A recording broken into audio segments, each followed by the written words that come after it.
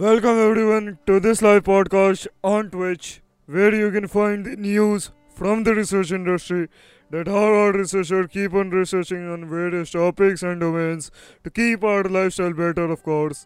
And yes, this article posted on our website named postscientist.com. If you're willing to check it out, please check it out.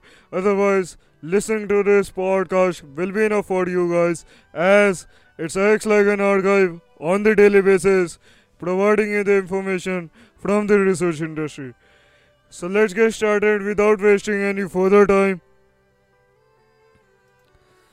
The first topic of the day is evidence for new theory of genetic recombination. Okay, let's see. In most higher organisms, including humans, every cell carries two versions of each gene, which is referred to as alleles. Each parent passes on one allele to each offspring as they are linked together on chromosomes. Adjacent genes are usually inherited together. However, it is not always the case. Why? Of course, man. So, here's the solution. The answer is recombination, a process that shuffles the allele content between homologous chromosomes during cell division. M- mechani- m- st- Mechanistically, recombination is achieved by crossovers where homologous chromosomes contact each other, resulting in the exchange of genetic material. Crossover have long fascinated scientists and especially plant breeders because manipulating the crossover process offers the potential of increasing genetic diversity and of assembling desired combination of alleles that boost crop productivity.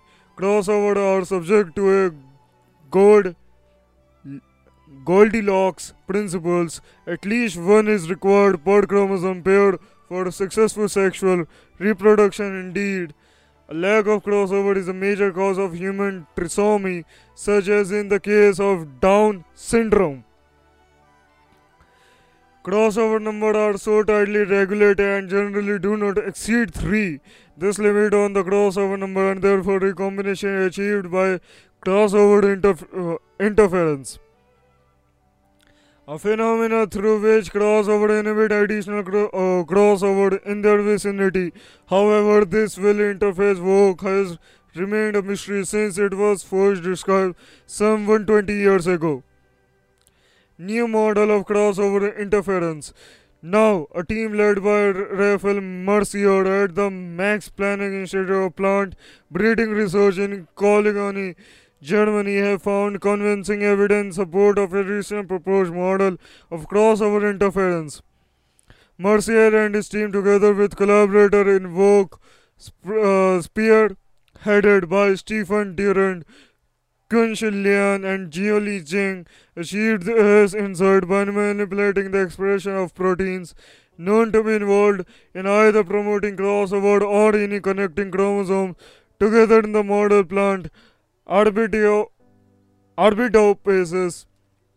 thelina, a species where Mercier and his colleagues used to gain fundamental insight into the mechanism of heredity. Boosting expression of the pro-crossover protein HEI10 resulted in a significant increase in crossover, as did disrupting the expression of the protein ZYP1, a constituent of a snip-terminal complex, a protein structure that forms between homologous chromosomes. When scientists combined the two interventions, they were surprised to observe a massive increase in crossover, showing the HE10 dosage and ZYP1 jointly controls CO patterning. Importantly, massively increasing crossover in this way barely affected cell division. The considerable increase in crossover upon increasing H1110 levels chimes well with an emerging model for how crossover number is regulated. This model, formulated by David Zwickard and his team at the Max Planck Institute of Dynamics for Dynamics and Self-Organization in Göttingen, Germany, is based on diffusion of the HEI10 protein along the symptomal complex and a coarsening process leading to well-escaped HEI10 foci that promote crossovers. The model HEI10 initially forms multiple small foci and is progressively consolidated into a small number of large foci that co-localize with sites of crossover in this simple model. Increasing the level of HEI10 will result in more foci and therefore more crossover. Thus, the formation of droplets along an axis appears to the determinant of crossover sites. Mercier excited by the team finding, but it is also already looking ahead. These results are an exciting insight into a process that has baffled scientists for over 100 years. Next, we want to better understand what controls the dynamics of the HEI10 droplets and how they promote crossovers. If we can get a better handle on how the process works, this may allow us selectively boost recombination during plant breeding, enabling the assembly of combination of beneficial alleles that have remained out of reach. The research was published in Nature Communication. I mean, okay, man, great. Great evidence for the new theory in the genetic itself, in the DNA.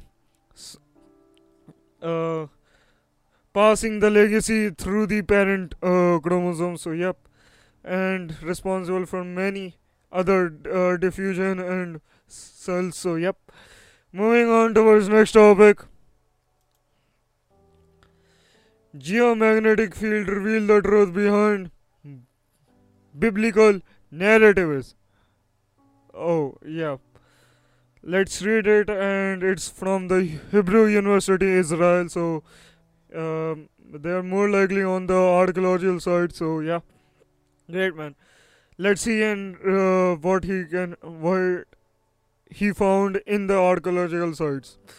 Joint study by Tau and the Hebrew University, involving 20 researchers from different countries and disciplines, has accurately dated 21 restriction layers at 17 archaeological sites in Israel by reconstructing the direction and odd intensity of the Earth's magnetic field recorded in burnt remnants. The new data verify the biblical accounts of the Egyptian, Admian, Assyrian, and Babylonian military campaigns against the kingdoms of Israel and Judah.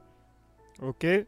Findings indicate, for example, that the army of Hazael, king of Aram, Damascus, was responsible for the destruction of several sites: Tel Rehov, Tel Seite, and Hovra Tivit, in addition to Gath of the Philistines, whose destruction is noted in the Hebrew Bible.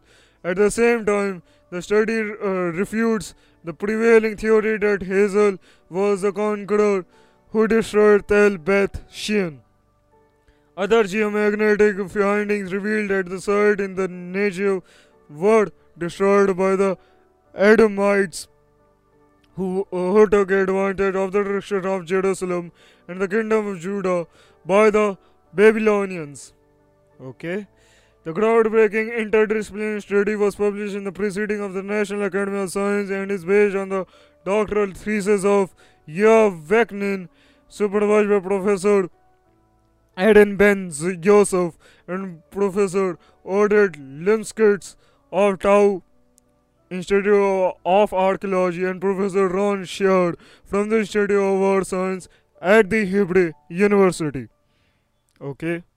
The researcher explained that geophysicists attempting to understand the mechanism of Earth's magnetic field track changes in the field throughout history. Okay. To this end, they use archaeological findings containing magnetic minerals, which, when heated or burned, recorded the magnetic field at the same time of the fire. Okay. Great, man, great. Thus, in a 2020 study, researchers reconstructed the magnetic field as it was on the 9th of the month of AV 586 BCE, the Hebrew date of the destruction of the first temple and the city of Jerusalem by Nebuchadnezzar and his Babylonian army. Great, man, great. Now, using archaeological findings unearthed over several decades at 17 sites throughout Israel, alongside historical information from ancient inscriptions and biblical accounts. The researchers were able to reconstruct the magnetic field recorded in 21 restriction layers. Oh man, great man, great. They used the data to develop a reliable new scientific tool for archaeological dating. Of course, man, of course. Awakening explains that based on the similarity or difference in intensity and direction of the magnetic field, we can either corroborate or disprove hypothesis claiming that specific sites were burned during the same military campaign. Moreover, we have constructed a variation curve of field intensity over time which can serve as a scientific dating tool, similar to the radiocarbon dating method. Interesting, man, interesting. I mean, it's a great thing because it's going to bring up one more test on the archaeological finding related to the radiocarbon dating method. So, yep. One example given by the researcher in the restriction of Gath of the Flintstones identified today as Tel Sansfet in the Judean foothills by Hazel, king of Aram, Damascus. Various dating methods have placed this event around 830 BCE, but were unable to verify that Hazel was also responsible for the destruction of Tel Rehov, Tel Zaite, and Horvath Tivit. Now, the new study identifying full statistical synchronization between the magnetic field recorded at all of these four sites at the time of destruction makes a very strong case for their destruction during the same campaign. At destruction level at Tel Beth Shean, on the other hand, recording a totally different magnetic field refutes the prevailing hypothesis that it too was destroyed by Hazel. Okay. Instead, the magnetic data from Beth Shean indicate that this city, along with two other sites in northern Israel, was probably destroyed 70 to 100 years earlier, a date which could be corresponds with the military campaign of the Egyptian Pharaoh Shoshank. Okay, Shoshank campaign is described in the Hebrew Bible and in an inscription on a wall of the temple of Amun in Karnak, Egypt, which mentioned Beth Shean as one of its conquests. Great, man, great. One of the most interesting findings revealed by the new dating method has to do with the end of the kingdom of Judah.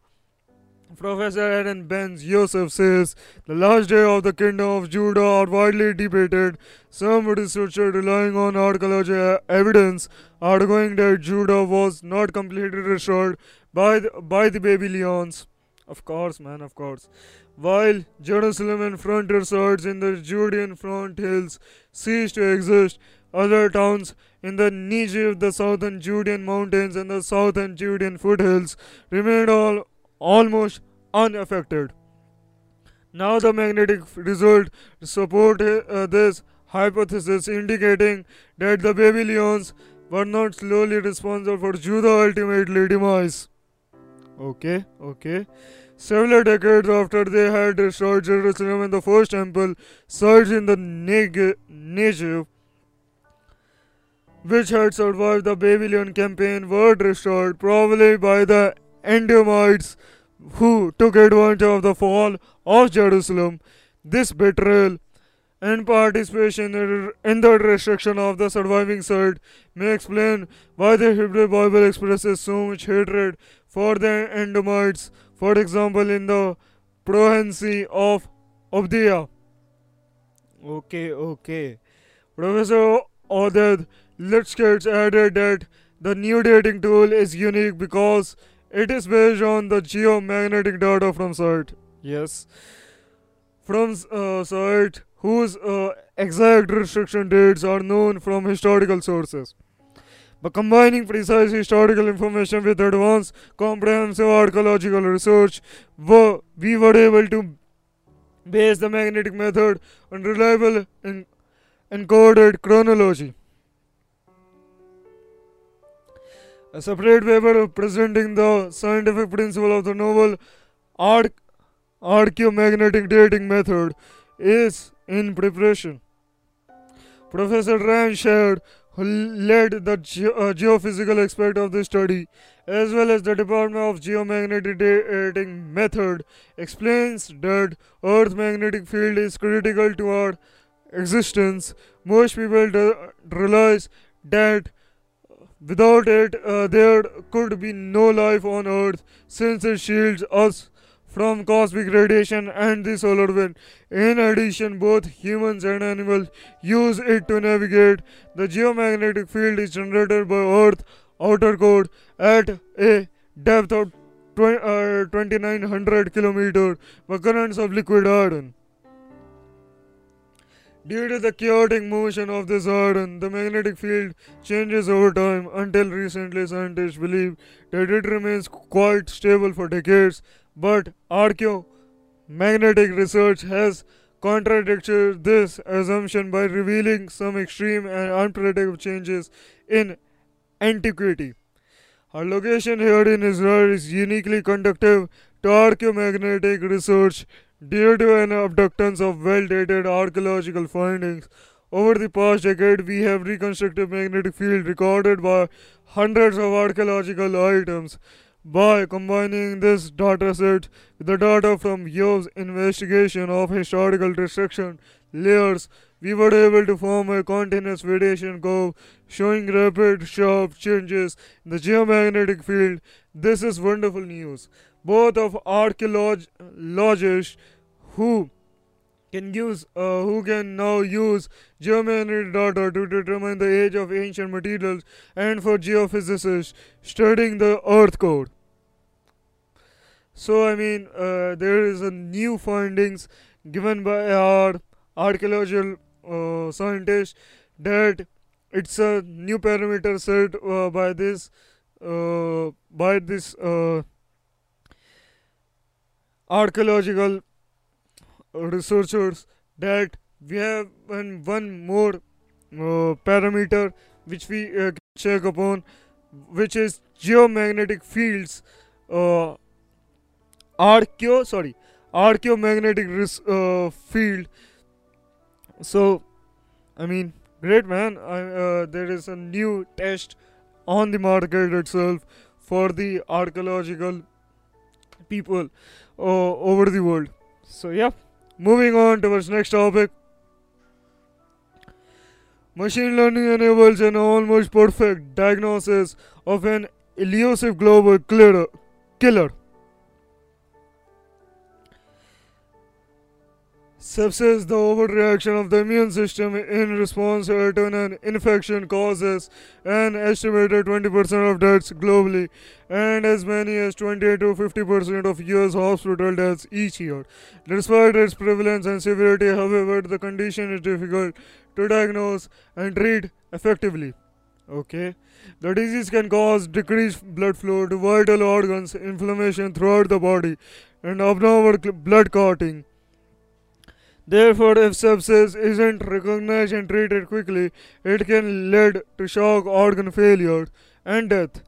But it can be difficult to identify which pathogen is causing sepsis or whether an infection is in the bloodstream or elsewhere in the body.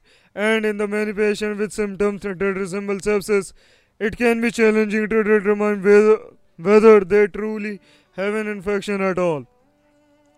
Now researcher at the Chang Zungburg Biohub, CZ Biohub, and the Zuckerberg Initiative ZZ1I and UC San Francisco UCSF has developed a new diagnostic method that employs machine learning to advance genomics data from both microbe and host to identify and predict sepsis cases, as reported on October 22, 2022 in Nature Microbiology.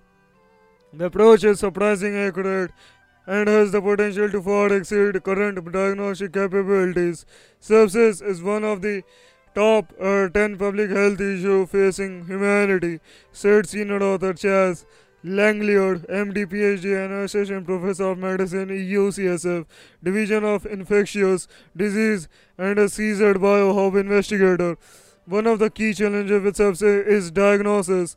Existing diagnostic tests are not able to capture the dual-sided nature of the disease, the infection itself, and host immune response to the infection.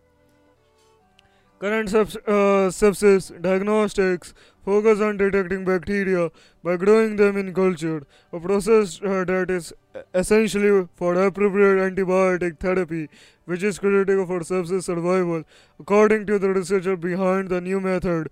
But culturing these pathogens is time consuming and doesn't always currently identify the bacterium that is causing the infection. Similarly, for viruses, PCR tests can detect the virus or infecting a patient, but don't always identify the particular virus that causing sepsis. This results in clinician being unable to identify the cause of sepsis is an estimated 30 to 50% of cases, Langlier said. This also led to mismatch in terms of the antibiotic treatment and the pathogen causing the problem. In the absence of the definitive diagnosis, doctors often prescribe a cocktail of antibiotics in an effort to stop the infection. But the overuse of antibiotics has led to increased antibiotic resistance worldwide. Of course, man, of course, right. As physician, we never want to miss a case of infection. Yes, said Cadilian Calfi, MD, Mass Professor of Medicine and Anesthesia at UCSF and co-senior author of the new study. But if we had a test that could help us accurately determine who doesn't have an infection, then that could help us limit antibiotic use in those cases, which would be really good for all of us. Eliminating ambiguity, the researcher analyzed whole blood and plasma sample from more than 350 critical ill patients who had been admitted to UCSF Medical Center or the Zuckerberg San Francisco General Hospital between 2010 and 2018. But rather than relying on culture to identify pathogens in these samples, a team led by CZ Biohub scientist Norman F. PhD and Anglia Pisco, PhD, instead used metagenomic next generation sequencing (mNGS). This method identifies all the nucleic acids or genetic data present in a sample, then compares those data to reference genomes to identify the microbial organisms present. This technique allows scientists to identify genetic material from entirely different kingdoms of organisms, whether bacteria, viruses, or fungi, that are present in the same sample. However, detecting and identifying the presence of pathogen alone isn't enough for accurate sepsis diagnosis, so the biohub researchers also performed transcriptional profiling, which quantifies gene expression to capture the patient response to infection. Next, they applied machine learning to the mNGS and transcription data to distinguish between sepsis and other critical illness and thus confirm the diagnosis. Katrina Kalantar, PhD, a lead computational biologist at CZI and co-first author of the study, created an integrated host microbe model trained on data from patients in whom either sepsis or non-infectious systematic inflammatory illness has been established, which enables sepsis diagnosis with very high accuracy. We developed the model by looking at a bunch of Magda meta genomics data alongside results from traditional clinical search. Kalantar explained to start the research identify changes in gene expression between patients with confirmed sepsis and non-infectious systematic inflammatory condition that appear clinically similar, then use machine learning to identify the genes that could best predict those changes. The researcher found that when traditional bacterial culture identifies sepsis causing pathogen, there was usually an over abundance of genetic material from the pathogen in the corresponding plasma sample analyzed by MNGS. With that in mind, Kalantar programmed the model to identify organisms present in disproportionately high abundance compared to other microbes in the sample, and to then compare those at a reference index of well-known sepsis-causing microbes. In addition to that, we also noted antibiotics that were detected even if they were at lower levels because those really shouldn't be there. Kalandar explained, with this relatively straightforward set of rules, we were able to do pretty well, of course, almost perfect performance. The researcher found that the MNGS method and their corresponding model worked better than expected. They were able to identify 99% of confirmed bacterial sepsis cases, 92% of confirmed viral sepsis cases, and were able to predict sepsis in 74% of clinical suspected cases that hadn't been definitely diagnosed. We were expecting good performance or even great performance, but this was almost perfect, said Nikhil Newton, PhD postdoctoral research in the Calfee lab and co-first author of the study. By using this approach, we get a pretty good idea of what is causing the disease, and we know with relatively high confidence if a patient has sepsis or not. The team was also excited to discover that they could use this combined host response and microbe detection method to diagnose sepsis using plasma samples, which are routinely collected from most patients as part of standard clinical care. The fact that you can actually identify sepsis patient from this widely available, easy to collect sample type has big implication in terms of practical utility, Langler said. The idea for the work stemmed from previous research by Langler, Kalantar, Calfee, UCSF researcher and Seaside Biohub President Joe D. Risi, PhD and their colleagues, in which they used MNGS to effectively diagnose lower respiratory recipo- re- re- recipo- recip- respiratory tract infection in critically ill patients. Because the method works so well, we want to see if the same type of approach could work in the context of sepsis, said Kalantar. Broader implication. The team hopes to build upon this successful diagnostic technique by developing models that can also predict antibiotic resistance from pathogens detected with this method. We have had some success doing that for respiratory infections, but no one has come up with a good approach for sepsis, Langdon said.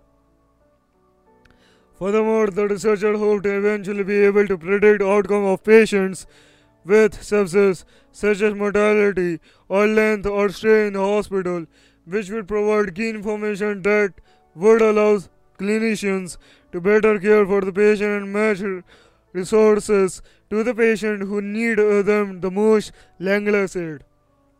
There are a lot of potential for novel sequencing approaches, such as this, to help us more precisely identify the cause of a patient's critical illness, added Calfee.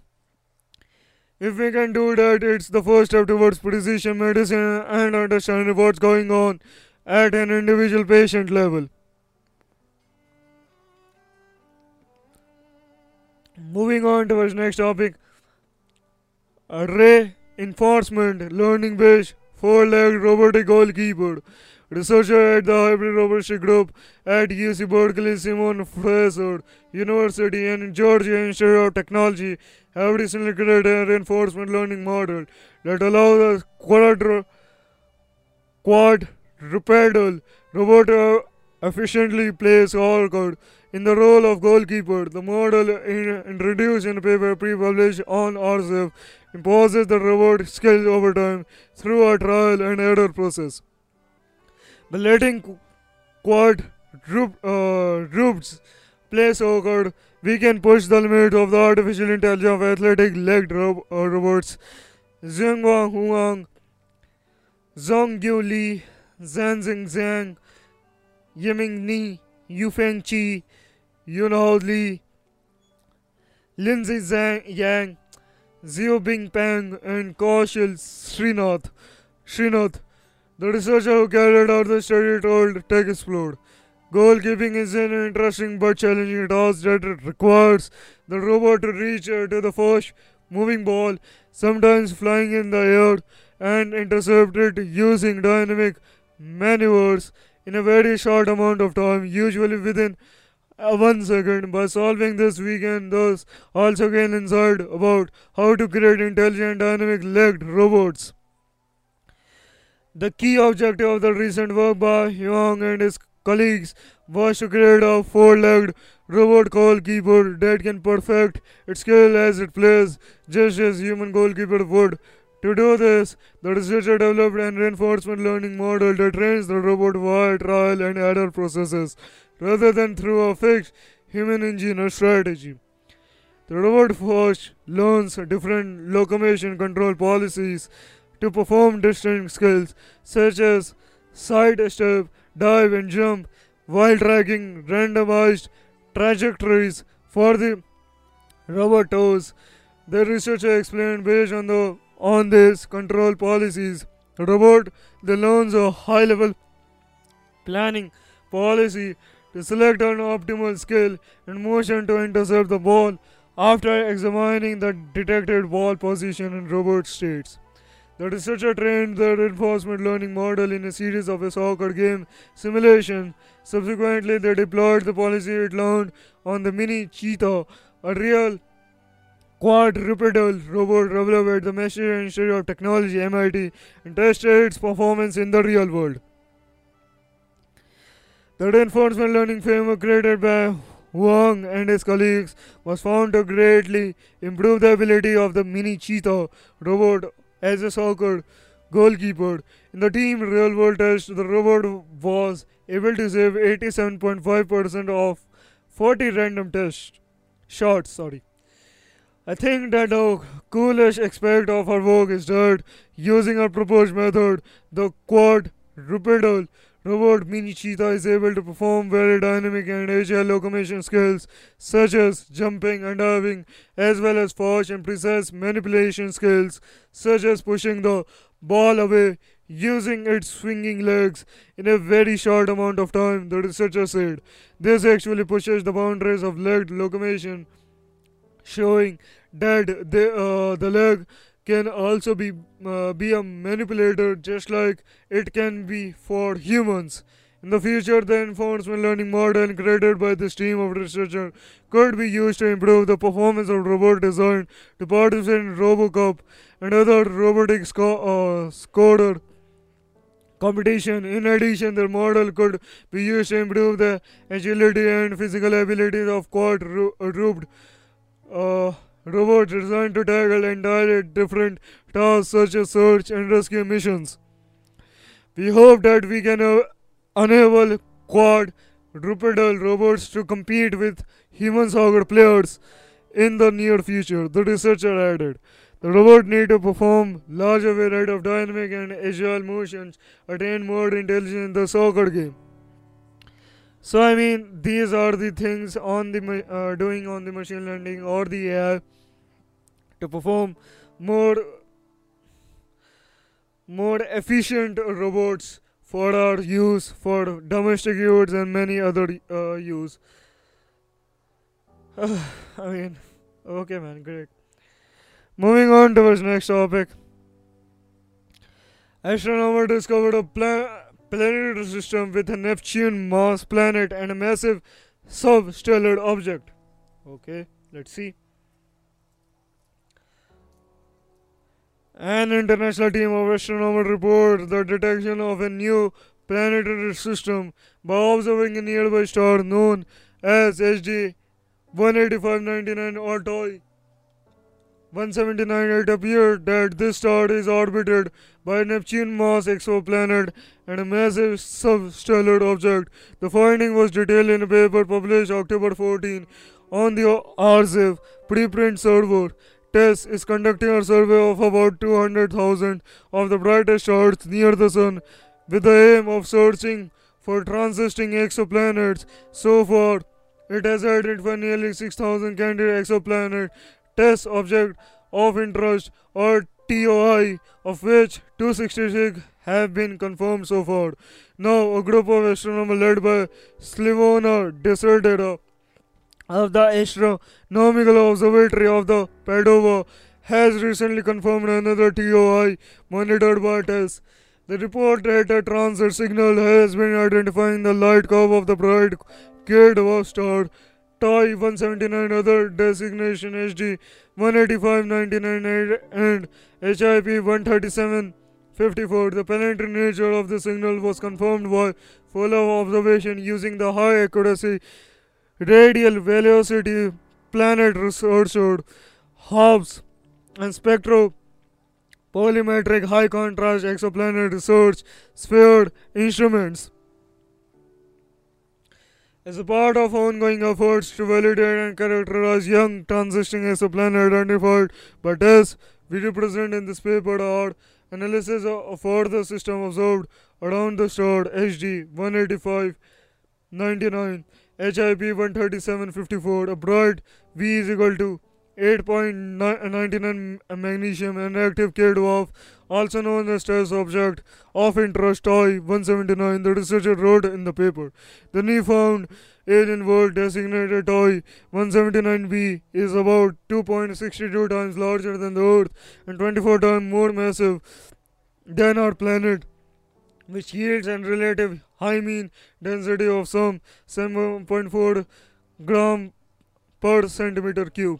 The exoplanet orbits its host every 4.14 days at a distance of 0.048 AU from it on a significantly eccentric orbit. Furthermore, sphere observation identified another object in the TOI 179 system with an estimated mass of about 83 Jupiter masses. Therefore, at the boundary between brown dwarfs and very low mass stars, the object received designation HD 18599b has a relatively small project separation from the parent star, some 3.3 AU. The host star TOI 179 is of spectral type K2V, has a radii of approximately 0.76 solar radii, while its mass was measured to be 0.83 solar masses. The star is estimated to be around 400 million years old, and its effective temperature is at a level of 5145 Kelvin. Summing up the result, the author of the study underlined the uniqueness of the TOI 179 system, taking into account the property of these components. The TOI 179 system represents a high merit laboratory for our understanding of the physical evolution of planets and other low mass objects, and of how the planet properties are influenced by dynamically effects and interaction with the parent star, the researcher concluded. Moving on to the next topic. Ancient bacteria might lurk beneath Mars' surface.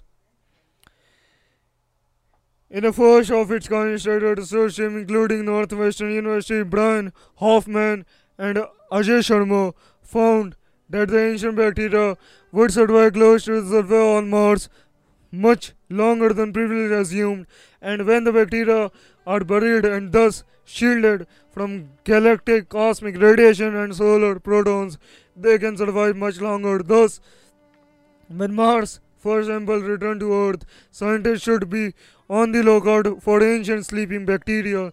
This finding strengthens the possibility that if life were evolved on Mars, its biological remains might be revealed in future missions, including ExoMars, Rosalind Franklin rover, and the Mars Life Explorer, which will carry drills to extract material from 2 meters below the surface.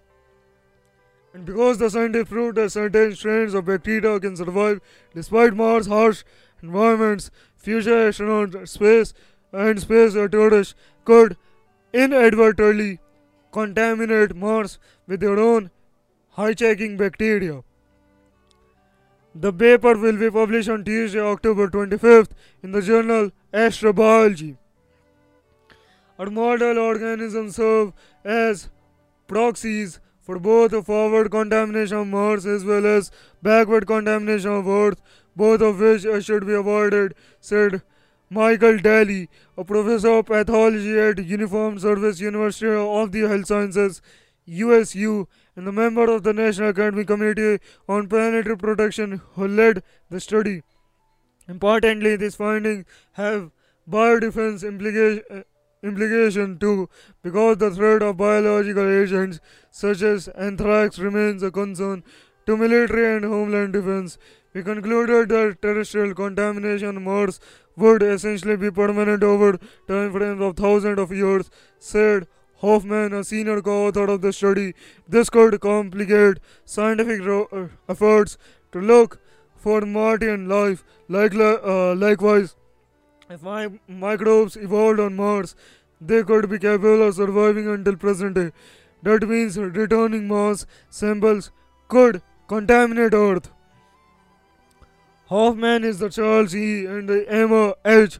Morrison Professor of Chemistry and Professor of Molecular Biosciences in Northwestern Weinberg College of Arts and Sciences. He also is a member of the Chemistry of Life Processes Institute. Simulating Mars. The environment on Mars is harsh and unforgiving. The arid and freezing conditions, which average 80 degrees Fahrenheit minus 63 degrees Celsius at mid latitudes, make the red planet seem inhospitable to life. Even worse, Mars also is constantly bombarded by intense galactic cosmic radiation and solar protons. To explore whether or not life could survive in this condition, Daly, Hoffman, and their collaborators first determined the ionizing radiation survival limits of microbial life. Then they exposed 6 types of earth-lying bacteria and fungi to a simulated Martian surface, which is frozen and dry, and zapped them with gamma rays or protons to mimic radiation in space. There is no flowing water or significant water in the Martian low atmosphere, so cells and spores would dry out. Hoffman said it also is known that the surface temperature on Mars is roughly similar to dry ice, so it is indeed deeply frozen. Ultimately, the researchers determined that some terrestrial microorganisms potentially could survive on Mars over geological timescales of hundreds of millions of years. In fact, the researchers discovered that one robust microbe, Dionocossus radiodeodorans, efficiently known as Conan the bacterium, is particularly well suited to surviving Mars' harsh conditions.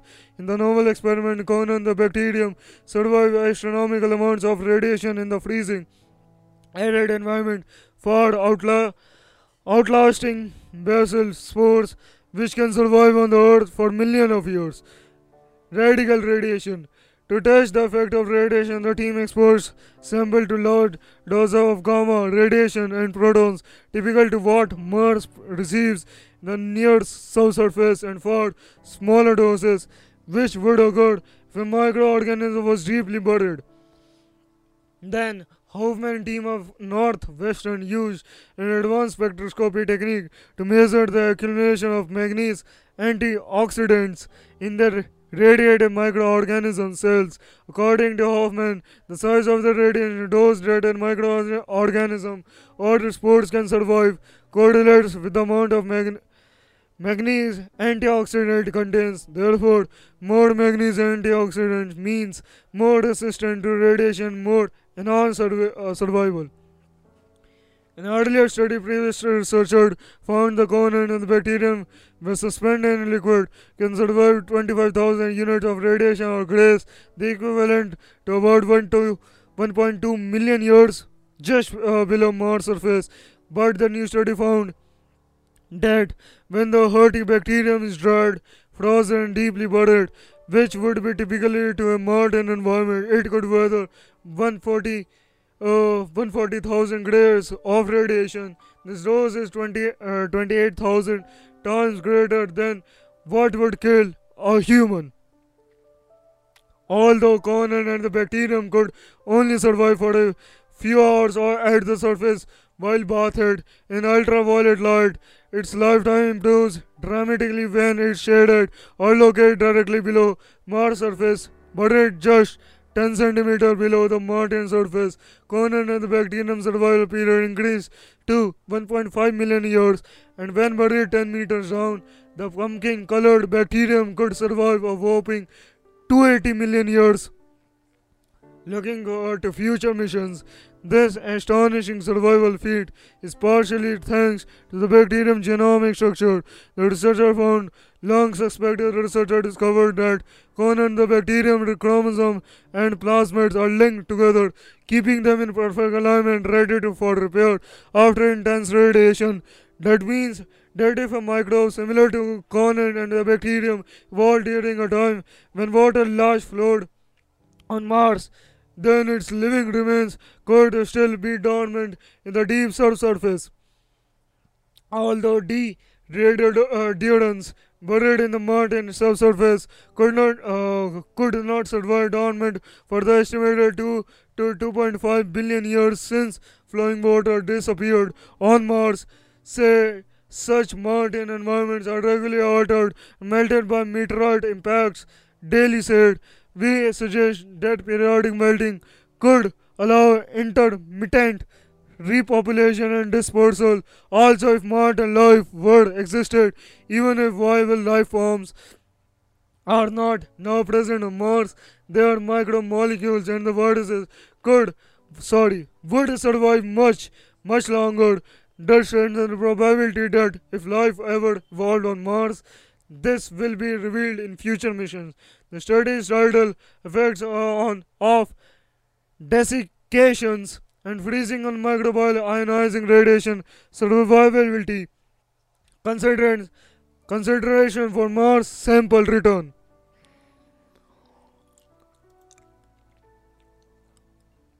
Moving on to this next topic, how do you solve a problem like a proton? Smash it, then build it back with machine learning. Okay. Let's see. Protons are tiny yet carry a lot of heft. Of course, they inhabit the center of every atom in the universe and play a critical role in one of the strongest forces in nature. And yet, protons have it drawn down to Earth side too. Like most particle, proton have spin that act like a tiny magnet. Flipping a proton spin or polarity may sound like science fiction, but it is the basis of technological breakthroughs that have become essential to our daily lives, such as magnetic resonance imaging (MRI) and the invaluable medical diagnostic tool. Despite such advancements, the proton inner workings remain a mystery. Basically, everything around here exists because of protons, and yet we still don't understand everything about them. One huge puzzle that physicists want to solve in the proton spin, said Ben Neckman, a physicist who leads the machine learning group in the physics division at the Department of Energy Lawrence Berkeley National Laboratory, Berkeley Lab. Understanding how and why protons spin could lead to technological advancement we can't even imagine today, and help us understand a strong force, a fundamental property that gives all protons therefore atom mass. But it's not just an easy problem to solve. For one, you can't exactly pick up a proton and place it in a petri dish. Protons are phenomenally small. The radius is a hair shy of 1 quadrillionth of a meter, and visible light passes right through them. What's more, you can't even observe that inside with the world's most powerful electron microscopes. A recent work by Nachman and his team could bring us closer to solving this perplexing proton puzzle.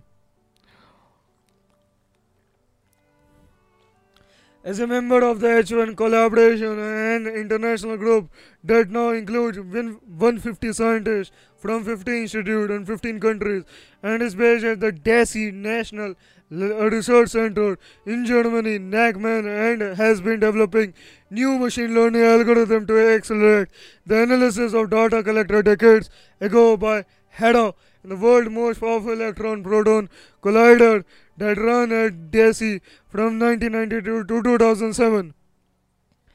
HEDA, a ring 4 miles in circumference, worked like a giant microscope that accelerated both electrons and protons to nearly the speed of light. The particles were collided head-on, which could scatter a proton into the constituent parts, quarks and gluons. Scientists at HEDA took measurement of the particle debris cascading from this electron-proton collision, what physicists call deep inelastic scattering, through sophisticated cameras called particle detectors, one of which was the H1 detector.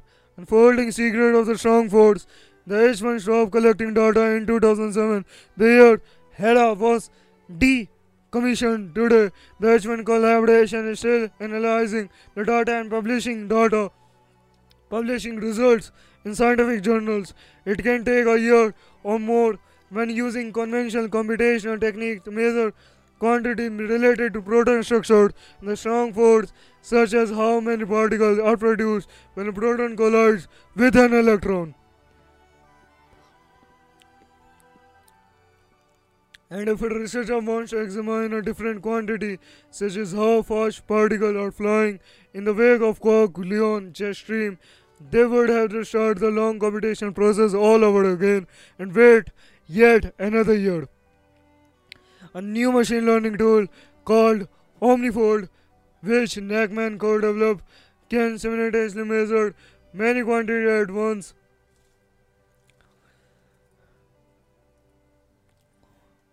thereby reducing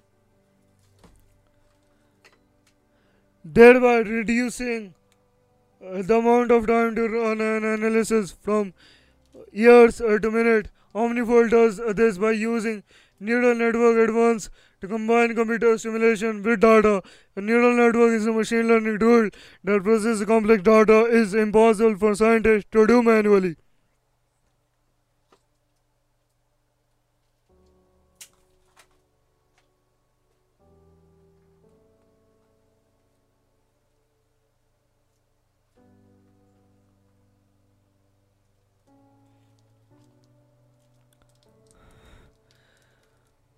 Nachman and his team applied OmniFold to H1 experimental data for the first time in a June issue of the journal Physical Review Letters, and more recently at the 2022 Deep Inelastic Scattering DIC conference. Scattering DIC conference to develop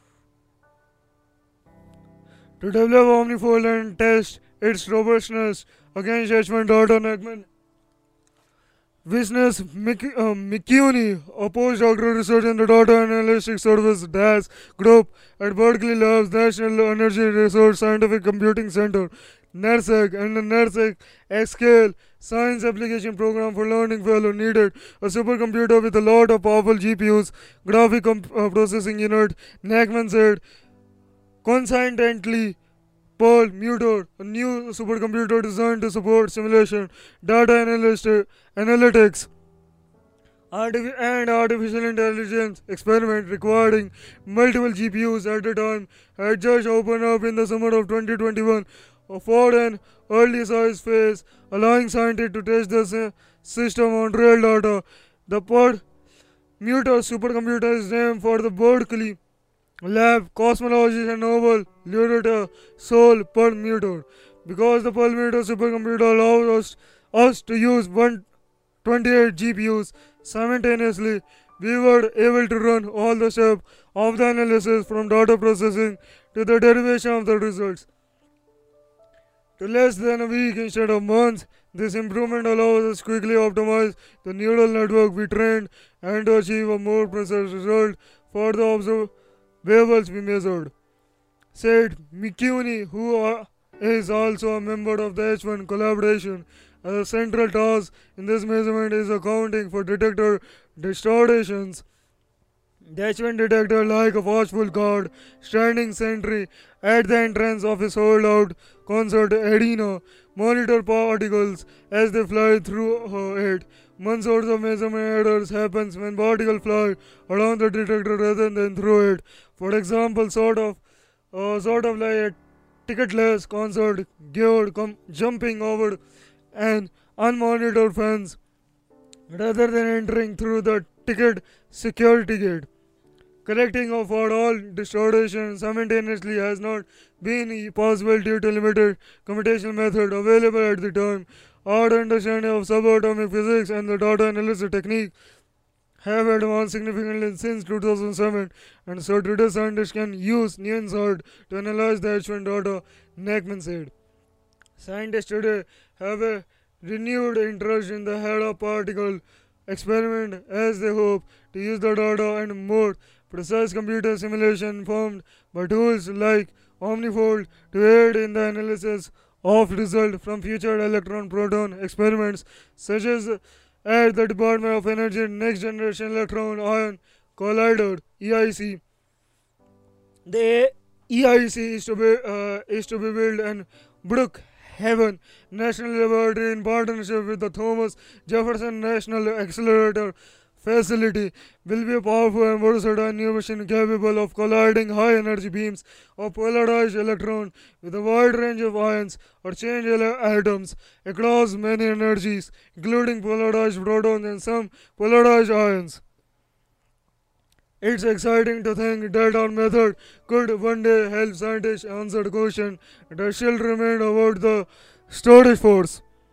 Nachman said, even though this work might not lead to practical application in the near term, understanding the bulking blocks of nature is why we are here to seek the ultimate truth. These are steps to understanding at the most basic level what everything is made of. That is what drives me. If we don't do the research now, we will never know what exciting new technological advances we will get the benefit future scientists.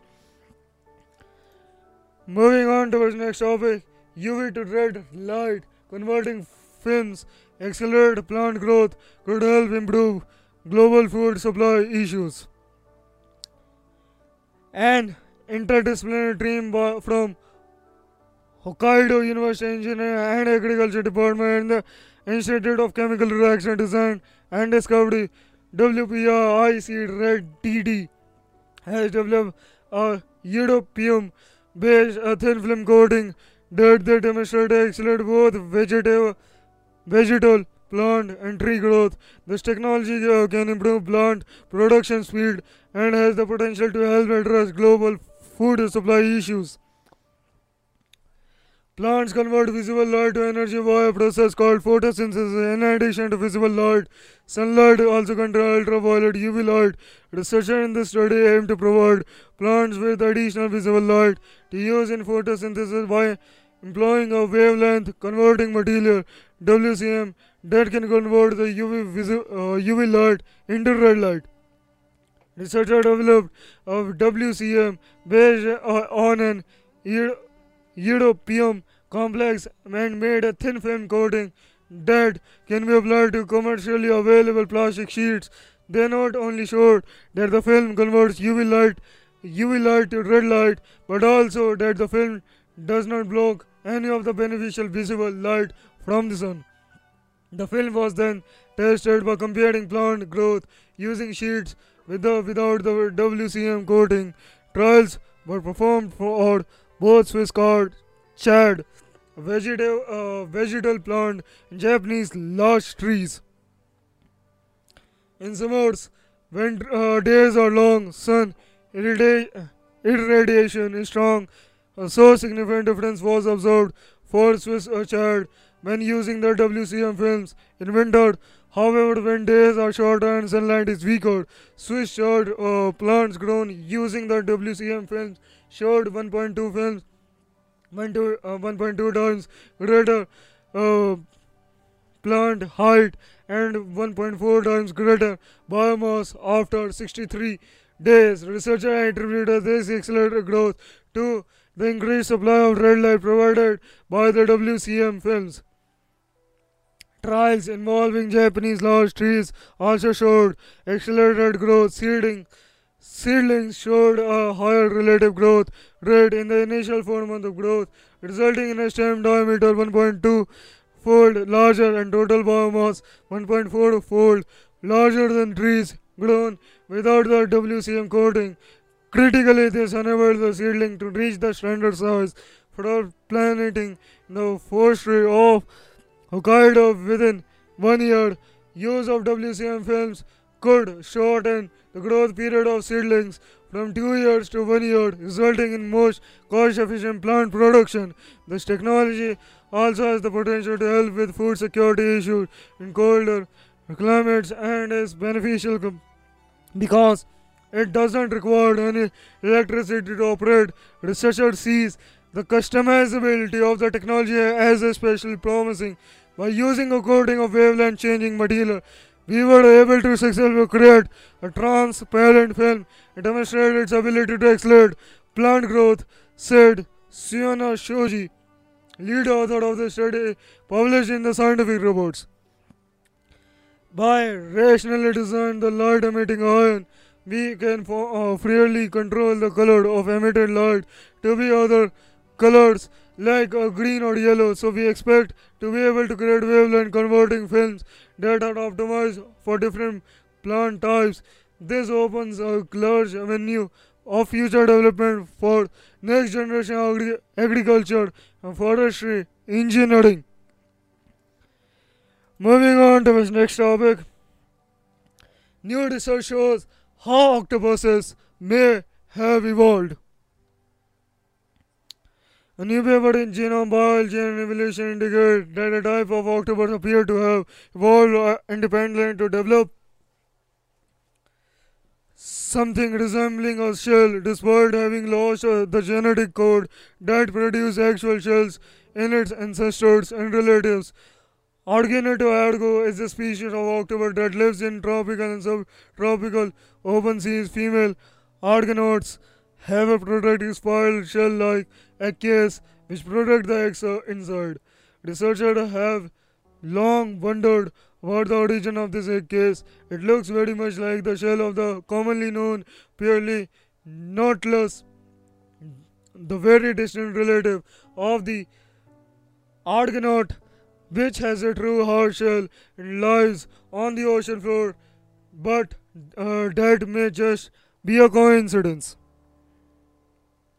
While the argonaut egg case and the nautil shells are formed through the secretion of proteins, they are reportedly formed differently and look dissimilar at the microscopic level. Did the egg case evolve from the shell or did it develop independently?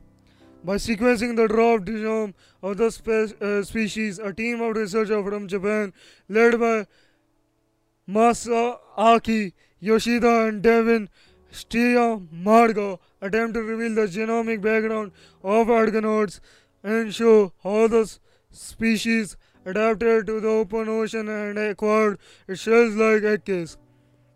Scientists previously had avoided targeting argonauts since it was difficult to keep the animals in Ecuador for research purposes. The author here, however, had access to location, the Sea of Japan, that was ideal for acquiring fresh samples. The new genome data uncovered here provide insight into several features related to cells evolution and end case formation. The researcher found the case protein coding genes in organoids and discovered that most of the genes were not used to form cells in distantly related species, including the nautile, nautilus. This suggests that while the distant ancestor of argonaut octopus likely had shells, and the shell didn't evolve into egg cases. The Argonaut genome is particularly intriguing because it shows that the break is symmetry reported in the known octopus genome is not a general trait of this group, said Yoshida and Seti Marga. We have demonstrated that, contrary to popular belief, cephalopods do not necessarily exhibit a distant genome evolution. We anticipate that how that our findings will further the research of metaxion, mollusk, and cephalopod genome evolution, which has remained largely unexplored thus far. Moving on to our next topic, virtual autopsy identifies 17th century mummified toddler hidden from the sun. Scientists based in Germany have examined a 17th century child mummy using cutting edge science alongside historical record to shed new light on Renaissance Renaissance childhood. The child was found in an aristocratic Australian family crypt where the condition allowed for natural mummification, preventing preserving soft tissues that contain critical information about his life and death. Curiously, this was the only unidentified body in the crypt, buried in an unmarked wooden coffin instead of the elaborate metal coffins reserved for other members of the family buried there. The team, led by the Dr. Andreas Nadlik of the Academic Clinic Munich, Bogen Hansen, carried out a virtual autopsy and radiocarbon testing and examined family records and key material clues from the burial to try to understand who the child was and what his short life looked like. This is only one case, said Nellik, lead author of the paper published today in Frontiers in Medicine.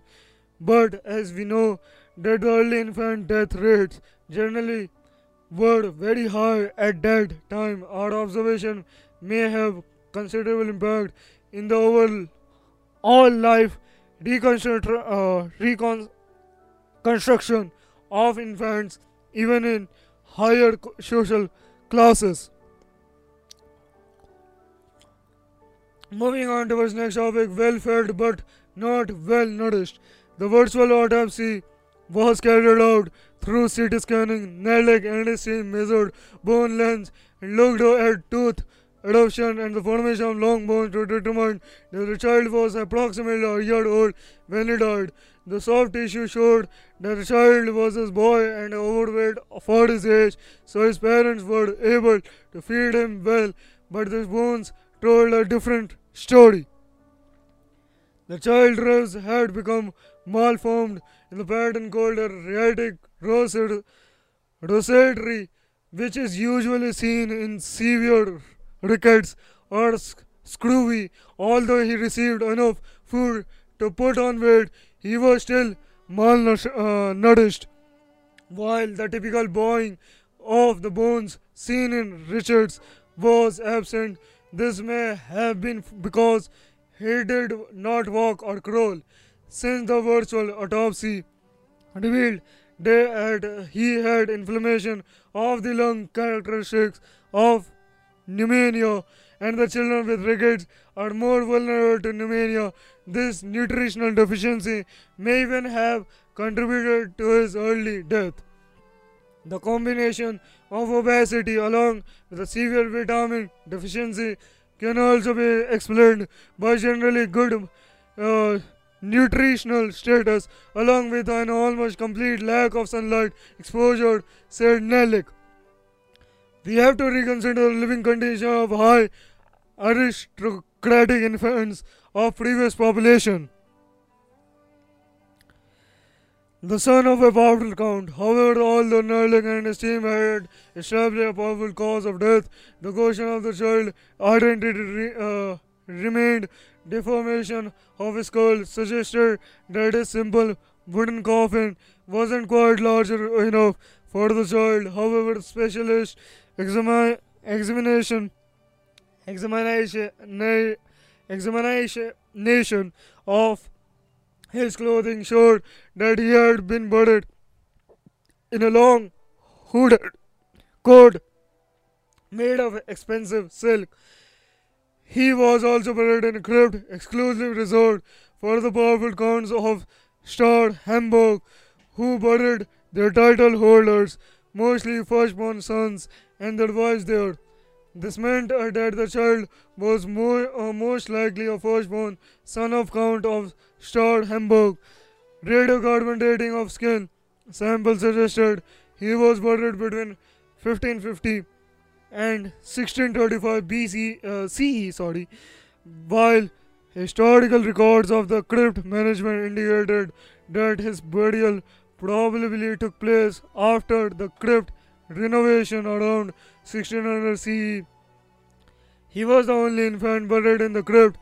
We have no doubt on the fate of our other infants of the family, Nerlich said, regarding the unique burial. According to our daughter, the infant was most probably the Count's firstborn son after erection of the family crypt, so special care may have been applied. This meant that there was only one likely candidate for the little boy in the silk coat, Richard William, whose grieving family buried him alongside his grandfather and namesake Richard von Stadt Hamburg. Moving on to the next topic, researchers create first quasi-particle Bose-Einstein condensate. Okay. Physicists have created the first Bose-Einstein condensate, the mysterious fifth state of the matter made from quasi-particle entities that do not count as elementary particles but that can still have elementary particle properties like charge and spin. For decades, it was unknown whether they could undergo Bose-Einstein condensation in the same way as real particles. It's now appear that they can. The finding is said to have a significant impact on the development of quantum technologies, including quantum computing. A paper describing the process of creating of the substance achieved a temperature a hairbreadth from absolute zero was published in the journal Nature Communication. Bose-Einstein condensate are sometimes described as the fifth state of matter alongside solids, liquid gases, and plasmas. Theoretically predicted in the early 20th century, Bose-Einstein condensate or BEC were only created in a lab as recently as 1995. They are also perhaps the oldest state of matter, with a great deal about them remaining unknown to science. BEC occurred when a group of atoms is cooled to within billions of degrees above absolute zero. Researchers commonly use laser magnet traps to steadily reduce the temperature of a gas typically composed of tritium atoms at this ultra cool temperature. The atom barely move and begin to exhibit very strange behavior. They experience the same quantum state, almost like coherent photons is in a laser, and start to clump together, occupying the same volume as an distinguishable superatom. The collection of atoms essentially behaves as a single particle.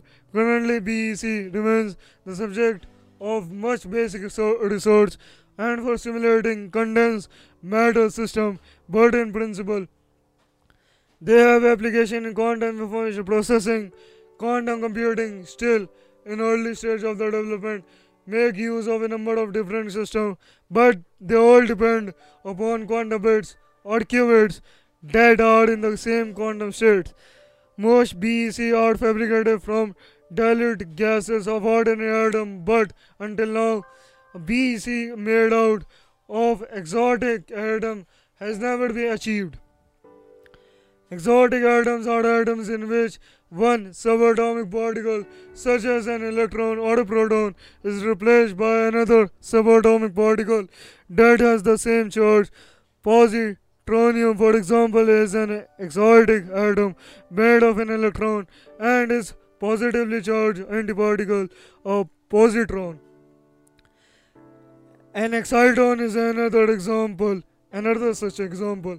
When light hits a semiconductor, the energy is sufficient to excite electron to jump up from the valence level of an atom to its conduction level. This excited electron then flow freely in an electric circuit current, in essence transforming light energy into electrical energy. When the negatively charged electron perform this jump, the space left behind or a hole can be treated as if it were a positively charged particle. The negative electron positive hole are attracted and thus bound together. Combined, this electron hole pair is an electrically neutral quasi-particle called an exciton. A quasi-particle is a particle-like entity that doesn't count as one of the 17 elementary particles on the standard model of particle physics, that can still have elementary particle properties like charge and spin. The exciton quasi-particle can also be described as an exotic atom because it is in fact a hydrogen atom that has had in its single positive proton replaced by a single positive hole. Exciton comes in two flavored: ortho excitons, in which the spin of the electron is parallel to spin it of its hole, and para excitons, in which the electron spin is anti-parallel, parallel but in the opposite direction to that of its hole. Electron hole system have been used to create other phases of matter such as electron hole, plasma, and even exciton liquid droplets. The researchers wanted to see if they could make a BC out of excitons. Direct observation of an exciton condensate in a three-dimensional semiconductor has been highly sought after since it was first theoretically proposed in 1962. Nobody knew whether quasi-particle could undergo Bose-Einstein condensation in the same way as real particle, said Makoto Kuwata Gonakami, a physicist at the University of Tokyo and co-author of the paper. It's kind of the holy grail of low temperature physics.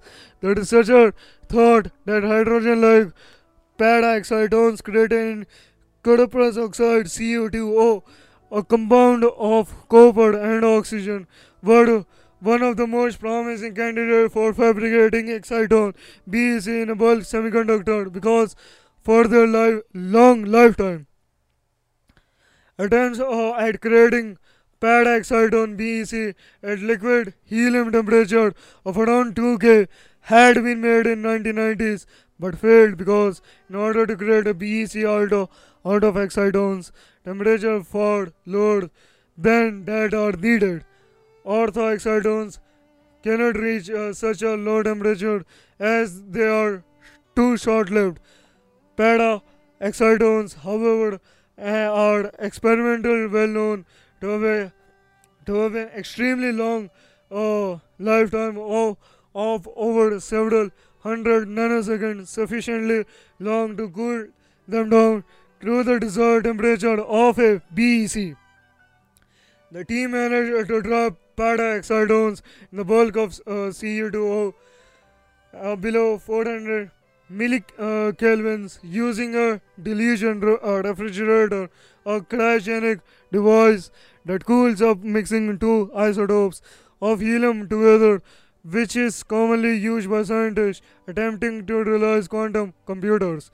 They then directly visualize the exciton BEC in real space by the use of mid-infrared induced absorption imaging, a type of microscopy making use of light in the middle of the infrared range. This allowed the team to take precision measurements, including the density and temperature of the excitons, then in turn enabled them to mark out the differences and similarities between exciton BEC and regular atomic BEC. The group next step will be to investigate the dynamics of how the exciton BEC forms in a bulk semiconductor and to investigate collective excitation of exciton BEC. The ultimate goal is to build a platform based on a system of exciton BEC for further elucidation of its quantum properties and to develop a better understanding of the quantum mechanics of qubits that are strongly coupled to the environment. Okay, so these are the things, these are the study given by our researcher, that how the quasi-particle of the, I mean it's a repeat, we already discussed in the previous podcast, so yep, don't worry. Never mind. At last I just wanna say you guys, stay healthy, keep researching, stay healthy, stay curious.